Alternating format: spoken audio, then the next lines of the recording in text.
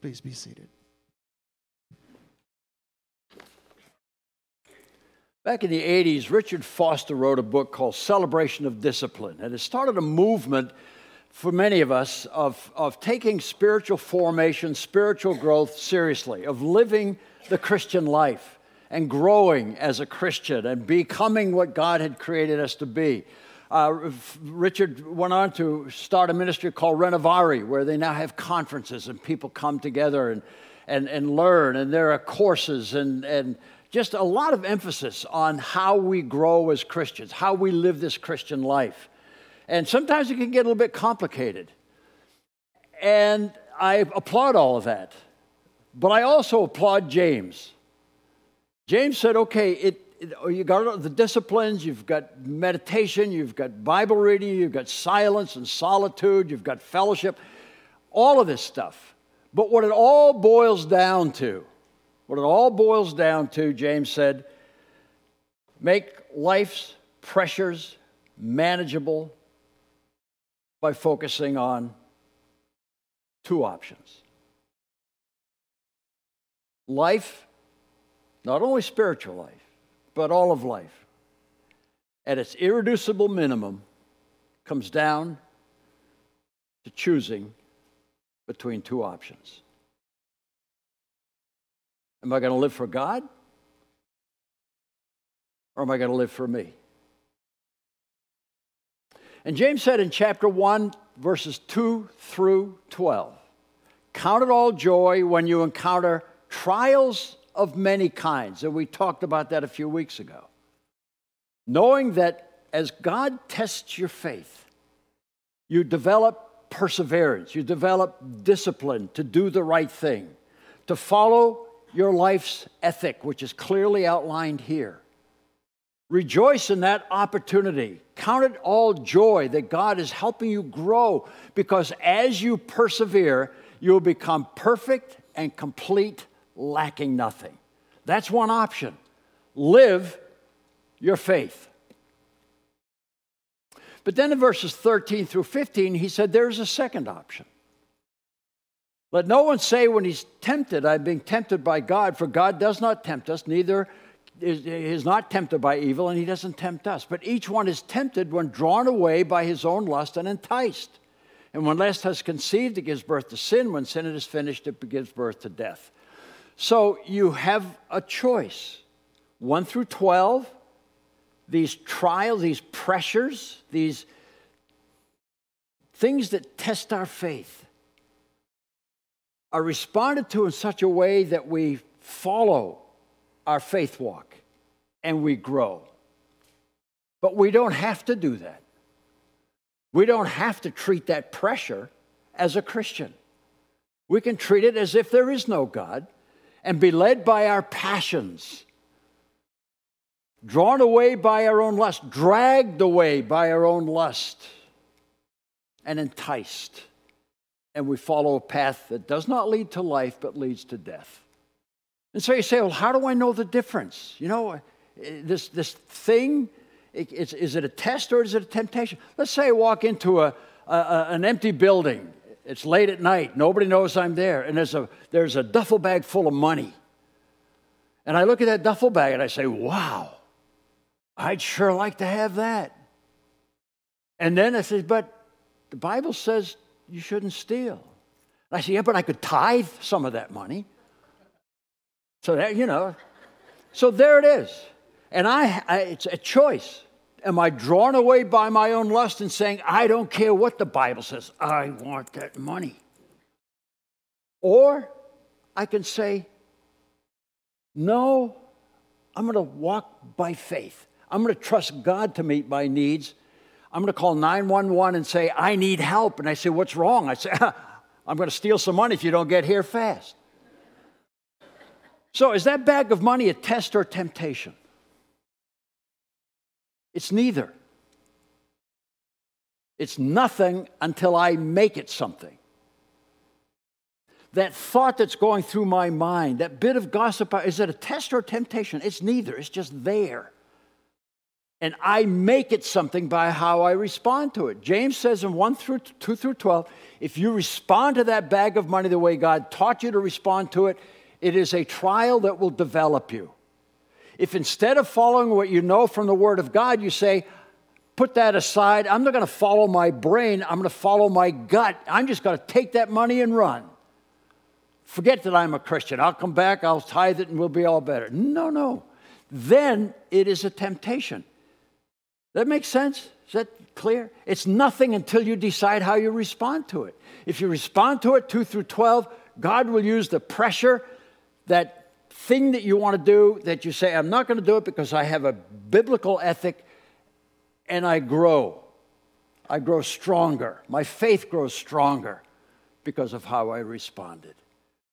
If instead of following my mind, I follow my passions and say, I don't care what the Bible, I'm just going to do this, that is a path that leads to death. So you can have a living life, being perfect and complete, lacking nothing, or you can have a living death, that just your life is eaten up by disobeying God and following a downward, vicious cycle away from God. So that's, James said, that's pretty much how life works. And as we said last week, that's really what life is made up of, isn't it? So why does this making this right choice, why does it matter? Well, making the right choice time after time after time, hundreds of times through the day, little things and big things, making the right choice, following the faith walk. The reason it's crucial is that the choices we make determine the quality of our life. What kind of life do you want to live? What do we call a person who continually makes foolish decisions? A fool. What do we call a person who can't control their lecherous thoughts? A lecher. What do we call a person who continually tells lies? A liar. Okay, so James is saying this whole thing, you're creating a life. You're building a life. Remember the illustration of the hundreds of little dots on Randy Ridland's picture? We said that's what life is made up from. And the kind of person you're becoming, whether it's upward or downward, is determined by these choices that we make. So the first reason that it makes a difference that we make the right choices is we're shaping our life. The quality of our life is shaped by how we make these decisions. Second, the choices we make determine our ability to fulfill God's purpose for our life. So James, that first purpose, that our life is being created, our life is being shaped and formed day by day, moment by moment, by the choices that we make in life. That's James chapter 1, verses 2 through 15. Then in verse 16 through 18, he gives us a second reason why it's important that we make these right choices. It's because God has a wonderful, glowing, glamorous purpose for our lives as Christians. Look what he says in verse 16. Do not be deceived, my beloved brethren. Every good thing given and every perfect gift is from above, coming down from the Father of lights, with whom there is no variation or shifting shadow. In the exercise of his will, he brought us forth by the word of truth, so that we would be a kind of first fruits among his creatures. So James says these pressures that come into our life, that we turn into tests and temptations, tests to grow us, temptations to destroy us, none of that is outside of God's sovereign purpose or of God's sovereign control. These things come, they put pressure on. How do I respond to that? These pressures, they are God's gifts to help us grow. Every good thing, every perfect gift is from above, coming down from the Father of lights. And then he says, in the exercise of his will, he determined that we be brought forth by the word of truth, so that we would be a kind of first fruits among his creatures. And you say, huh? What are you talking about there? He said, God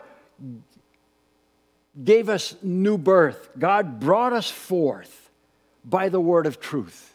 He brought us into a relationship with himself. We heard the gospel and we accepted it. And we became followers of Jesus. So that, the purpose of that, we would be kind of a first fruits among his creatures. And you say, what in the world does that mean? What do you mean, first fruits? Well, as soon as you ask that question, James says, gotcha. Because this is wisdom literature. And James doesn't always lay everything out there for us. Just like Jesus' parables. Truth is discovered by thinking. And so you stop, and if you're seriously reading this, you say, what is that about, that first fruits? Well, I had to think about that for a while. And so here's what I believe the first fruits is talking about. The ceremony in the Old Testament was that a Jew, when the first new tomato became ripe, he took that and he gave it to God. And it means many things, but one of the things it means, and I think the way James is using it here, is the Jew would go and say, Lord, I've been waiting all summer for this tomato. I really want to eat this tomato, but I'm giving it to you. I'm giving it to you because I love you and because I appreciate you, but I'm also giving it to you in faith because I know this isn't the only tomato I'm going to get. And this first fruit says, I trust you to give me more tomatoes. So I can give this one up because this is just an illustration of what you can do with a hunk of ground and a tomato seed. You produce tomatoes. Wow. She says, okay, what's that got to do with me? Am I a tomato? What's the deal? No, what God is saying, you are my first fruits that I present to the rest of my creation. God is saying, I gave you new birth, and I gave you this teaching about these choices because I want you to become this beautiful person. This person who, as James says, lives this crowning quality of life. Because like I said to my nation Israel when I chose them, you are a light to the Gentiles. You are a light to the Gentiles, showing them what I can do in a human life. And now you, Christian, are my first fruits. You're my tomatoes to show the rest of creation this is what a person looks like who walks with God. All of you skeptics who say Christianity, I don't know if it works or not. God says, I want you to meet this person.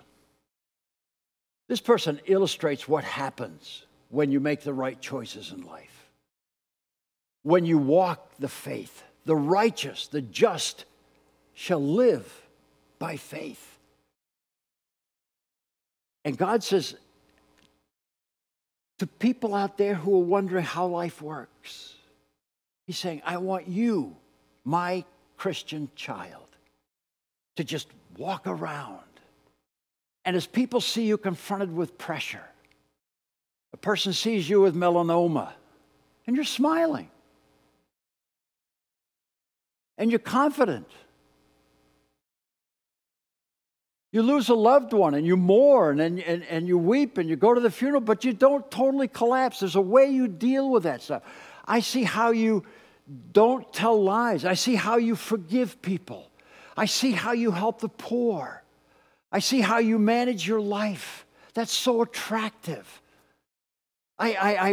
What is it with you?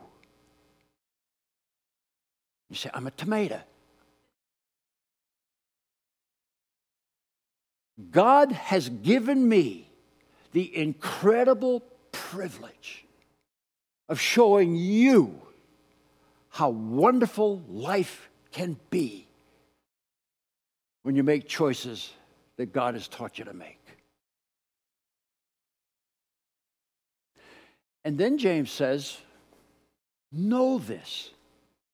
That's the next verse. The next thing is to know this.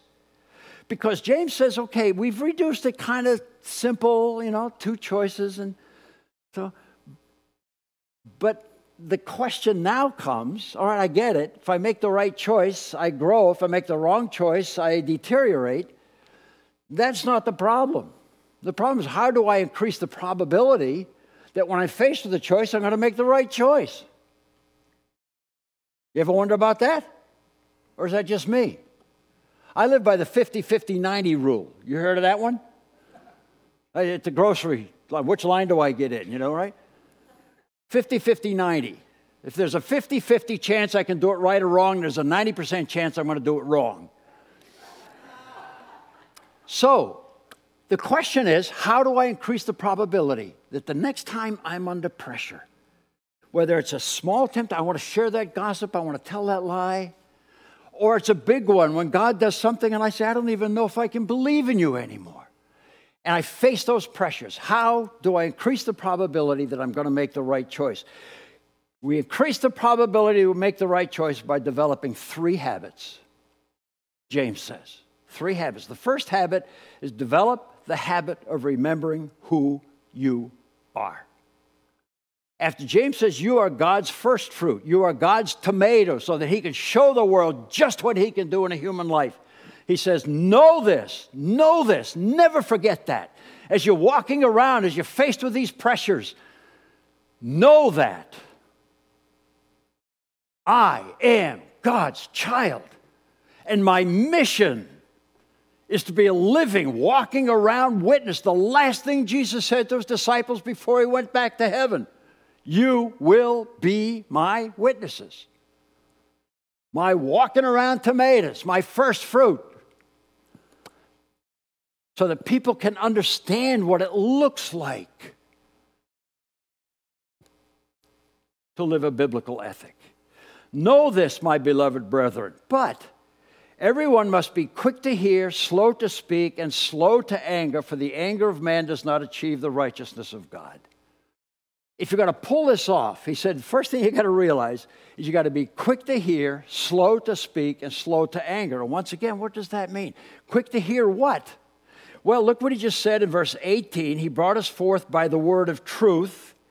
In verse 21, he says, in humility, receive the word implanted. In verse 22, he says, prove yourselves doers of the word. Verse 23, if anyone is a hearer of the word. Verse 25, look intently into the perfect law, the law of liberty. Hear what? Hear what God's teaching. Hear God's ethic. Now, he used the word hear because people didn't have Bibles when James wrote this. They were in the synagogue. They had to hear it, and they had to remember it. But hear it. Hear it. Be quick to hear. When that person insults you, when that person shows you his IQ, the square root of his IQ by holding up that one finger to tell you what he thinks of you, and you want to hold, you want to get back. Or when you hear God's voice saying you really need to forgive. You really shouldn't be thinking those thoughts. You need to love your enemy. And everything in you says no. James says, when you're in those struggles, be quick to hear, slow to speak, slow to wrath. The first question you should have in your mind is, what does God say I should do? Be quick to hear.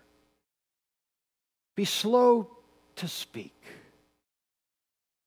Back it up. You've heard of the thing, count to 10? Well, that's sort of what James is saying. You don't count to 10. Remind yourself. In fact, this is a verse I use when I'm ready to go, and I say, all right, be quick to hear, slow to speak, slow to act, slow to get angry. Because right now, I want to speak. And what I'm going to say isn't a good thing to say. It's not what I should say. What I want to do is not what I should do. So I need to calm down and hear what God is saying to me. So the first thing is, Lord, what would you have me do? And then I speak. And I'm slow to anger. Why? Because the anger of man does not achieve the righteousness that God is trying to build into us. That quick to anger is the 13 through 15 option. Drawn away by our own lust. I feel like being angry, so I'm going to be angry. I feel like saying something nasty to you, so I'm going to say it. No. No, no.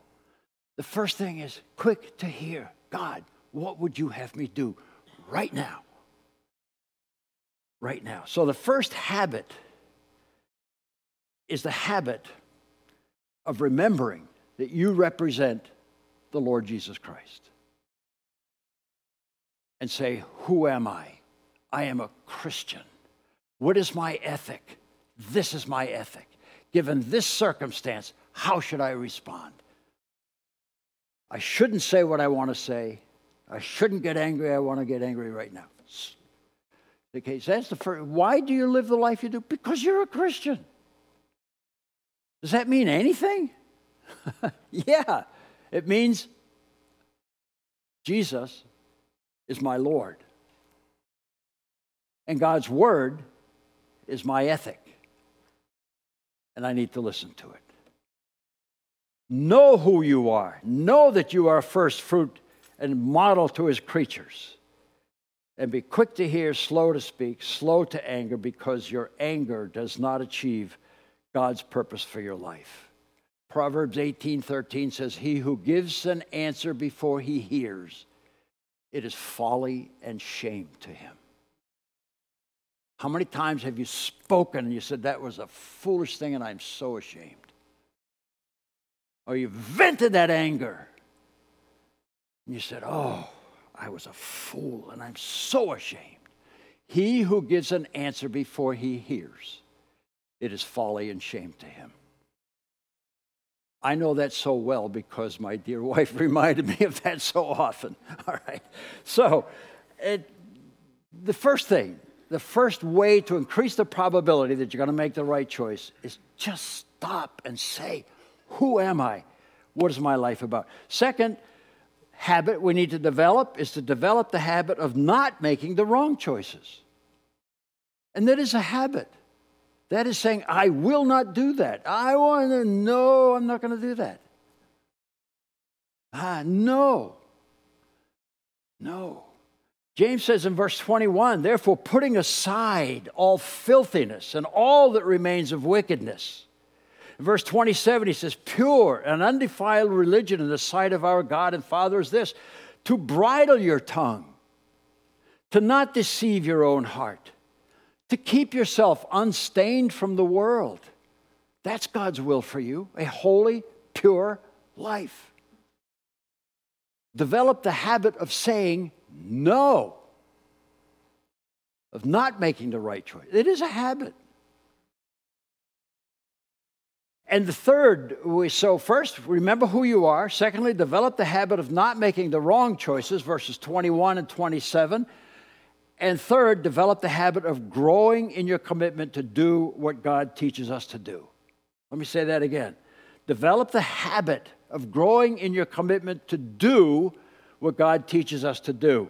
And the reason I use that language of develop the habit is that's James' language. He says in verse 21, I'm going to just do now 21 through 25 in your Bible there. In humility, receive the word implanted which is able to save your souls. In humility, receive the word. What does that mean? Take it seriously. Take it in. Read it. Think about it. Study it. Meditate on it. It's there for a reason. The reason a lot of people don't live the Christian ethic is they don't have a clue what it is. The writer of Hebrews says, some of you, by this time, you ought to be teaching this stuff, but you need someone to come and teach you the ABCs. And you say, I would respond the way God wants me to respond, but I really don't know how God wants me to respond. Well, find out. Find out. Receive the word implanted, which is able to say, but, he says, but prove yourselves to be in the process of becoming doers of the word. And that's the verb that James particularly selected there. The verb he used is not an act word, it's a process word. There's a word that we interpret be. Therefore, be doers of the word. But he didn't use the word be. He used the word become, be in the process. Ginomai, a process. It's developing a habit develop the habit of not merely being hearers who delude themselves, but doers. He said, now somebody who, well, let me read it. Anyone who is a hearer of the word and not a doer is like a man who looks at his natural face in the mirror. Once he has looked at himself and gone away, he immediately has forgotten what kind of person he was. That's an interesting illustration. But you know, this isn't a chapter on teaching us how to look nice. He uses the mirror image as a metaphor. As you look into this mirror and you see something awry, you don't just walk away and forget it. If I looked in the mirror and discovered that my nose is on upside down, I said, I got to get that fixed before it rains. Okay, I really need to work on that one. Okay? But sometimes I'll look in the scriptures and I say my moral nose is on upside down. Am I going to be as serious about that as I am if my nose is upside down? You know, you get it. If I got a big zit on my thing, I'm going to cover that up. I don't want to go around looking like, yeah, these things were vain. I need to be as vain about my soul as I am about my face. When I look into this mirror and I see something wrong, if I don't act on it, I'll just forget about it. James says, don't do that. Instead, he says, one who has looked intently at the perfect law, the law of liberty, and once again the process, the same word, ginomai, and abides by it, not having developed the habit of becoming a forgetful hearer, but having developed the habit of being an effectual doer, this man will be blessed. This woman will be blessed in what she does. Just developing a habit of taking this seriously. Remember we talked about the biblical ethic? And integrity is how your morals match your ethic. That's all James is talking about here. You want to be blessed in what you do? A woman said to Jesus one time, "Blessed is the woman who gave you birth and nursed you."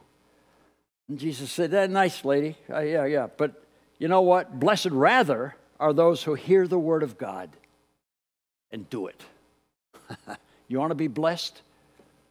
Blessed is the person who perseveres under trial, James says. For once she has been approved, she will receive this crowning quality of life, which the Lord has promised to those who love him. So it's down to two options. Two options. And I do better with the small options if I've made the big option of saying, I choose to be the person God has recreated me to be. My commitment of my life is I want to be that first fruits. I want to be the best tomato God ever created. So that my friends and my family, when I'm with my grandkids and they see how I respond to life, they say, he's the real deal. This Christian stuff works. That's the privilege God has given you and me. Two options. One option leading upward to life. The other option leading downward to death. Jeanette and I used to have a word that we just called, when we got lazy, we'd say we're on the misty flats. We're on the misty flats. And we heard that word from Isabel Kuhn in her book, By Searching. It says, to everyone there openeth a way and ways and a way. The high soul climbs the highway, while the low soul gropes the low. And in between, on the misty flats, the rest of us wander to and fro. But to everyone there openeth both a highway and a low. And everyone must choose the way her soul will go. Two options.